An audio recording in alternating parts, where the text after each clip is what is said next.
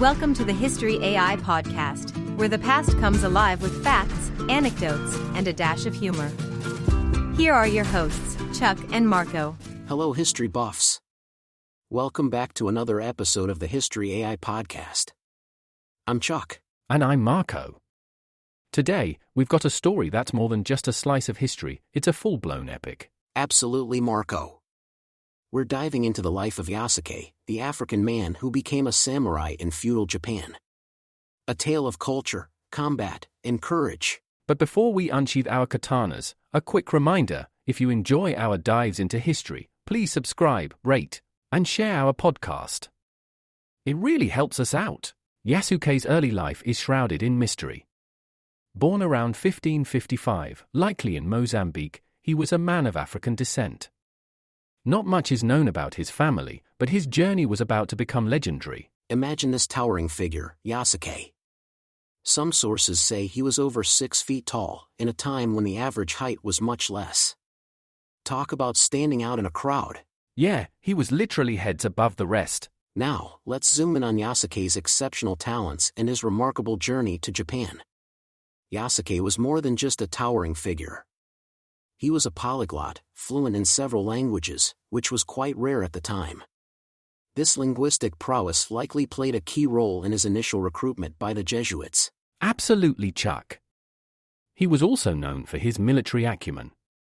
Imagine him, not just a soldier, but a strategist. His mind was as sharp as the edge of a samurai sword. And let's not forget, Yasuke had a presence that commanded respect. His physical strength was evident, but it was his demeanor, calm, collected, yet imposing, that made him stand out. Speaking of standing out, let's talk about his arrival in Japan. It's around 1579, and Japan is in the midst of a tumultuous period, the Sengoku era. Feudal lords, known as daimyos, are locked in power struggles. It's against this backdrop that Yasuke arrives, a figure unlike any Japan had seen before. He arrived with the Italian Jesuit missionary Alessandro Valignano on a mission to inspect the Jesuit missions in Japan. The sight of Yasuke caused such a stir in Kyoto that people reportedly rushed to catch a glimpse of him, causing near riots. And then there's this anecdote, almost too bizarre to be true. People were so taken aback by Yasuke's skin color that they thought it was ink. They literally tried to scrub it off. Yasuke must have been both amused and perplexed by this cultural misunderstanding. It's a moment that underscores the vast cultural differences of the time. But Yasuke, with his resilience and adaptability, quickly transcended these initial curiosities to become a respected figure in Nobunaga's court. Indeed, Chuck. His journey from a foreign visitor to a trusted warrior in Nobunaga's service is nothing short of extraordinary. It's a testament to his remarkable talents and the unique circumstances of his life. So, Yasuke is in Japan, a land vastly different from anything he's known. His journey now takes an extraordinary turn. He's about to enter the world of the samurai, something unprecedented for a foreigner, especially of African descent. Right, Chuck. Yasuke's first significant encounter in Japan was with Lord Nobunaga Oda, one of the era's most powerful and influential daimyos. Nobunaga was a key figure in the unification of Japan and known for his openness to foreign cultures and technology, which was quite rare at the time. Nobunaga's fascination with Yasuke wasn't just because of his physical appearance. Yasuke was knowledgeable in military tactics, possibly acquired during his time with the Jesuits or even earlier in his life. He was also well-versed in the art of conversation, and with his language skills, he quickly learned Japanese, which impressed Nobunaga. Absolutely. Nobunaga valued Yasuke's intelligence and physical prowess, and he soon took Yasuke into his service. This was a huge deal. Yasuke was granted a residence, a ceremonial katana, and the status of a samurai.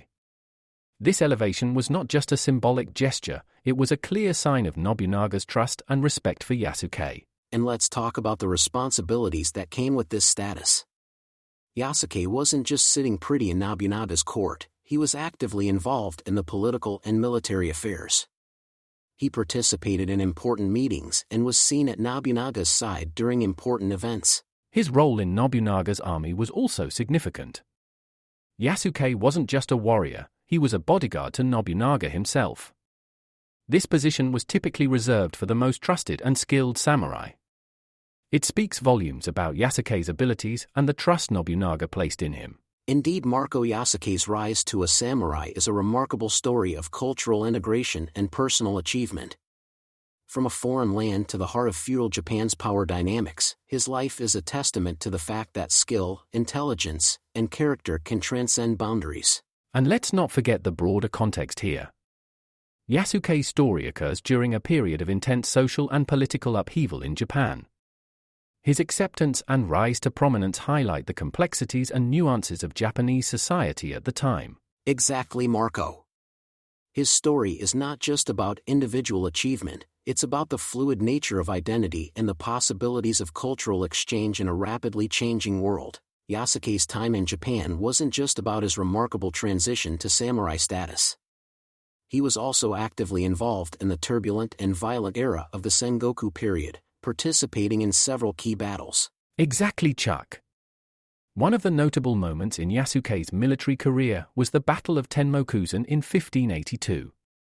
This was the final battle against the Takeda clan, a pivotal moment in Nobunaga's campaign to unify Japan. Yasuke's presence in this battle is significant, as it demonstrates his involvement in critical military engagements. And let's delve into the details of his role. Yasuke was more than just a warrior, he was a valued military asset. His physical strength was unmatched, making him an intimidating presence on the battlefield. But it wasn't just his brawn, his strategic insights were also a key component of his role in Nobunaga's army. His loyalty and prowess were put to the ultimate test during the Hunenji incident. In June 1582, Nobunaga was betrayed by one of his generals, Akechi Mitsuhide. Yasuke was there, at the Hunenji temple in Kyoto, during this pivotal moment. He fought valiantly to protect Nobunaga, showcasing his commitment and bravery. Tragically, despite Yasuke's efforts, Nobunaga was forced to commit seppuku. Following this, Yasuke joined Nobunaga's son, Nobutada, in a last stand at Nijo Castle. It was a fierce battle, ultimately leading to Nobutada's defeat and death. After the fall of Nijo Castle, Yasuke's fate took a turn. He was captured by Mitsuhide's forces. Given his foreign origin and the fact that he wasn't Japanese, Mitsuhide decided not to kill him but instead sent him to the Jesuit mission in Kyoto. This act marks the end of Yasuke's known military and historical presence in Japan. Yasuke's legacy, however, goes far beyond his military prowess. He's a symbol of the interconnectedness of the world during a time when global travel was arduous and rare. His story breaks the stereotypes of the insular nature of feudal Japan and shows how it was more cosmopolitan than often perceived. Absolutely, Chuck. Yasuke's life in Japan challenges our understanding of cultural and racial boundaries during the period. He wasn't just a curiosity or an outsider, he was a respected member of Japanese society and a trusted samurai. His story, though not widely known, is a powerful narrative about the possibilities of cultural integration and mutual respect. It's a reminder that history is full of unexpected and inspiring stories of individuals who transcend their origins to become part of something greater. Yasuke's journey from Africa to Japan, his rise to a samurai, and his involvement in pivotal historical events, all paint a picture of a man who was not just a participant in history, but a shaper of it in his own right. And that, listeners, is the legacy of Yasuke, a man whose life journey defies easy categorization and challenges our perceptions of the past. Thank you for tuning into the History AI podcast. We hope you enjoyed this journey into the life of Yasuke, the African samurai. Don't forget to subscribe, rate, and share the podcast. Your support means the world to us. Until next time, keep exploring history and stay curious. This is Chuck. And Marco, signing off.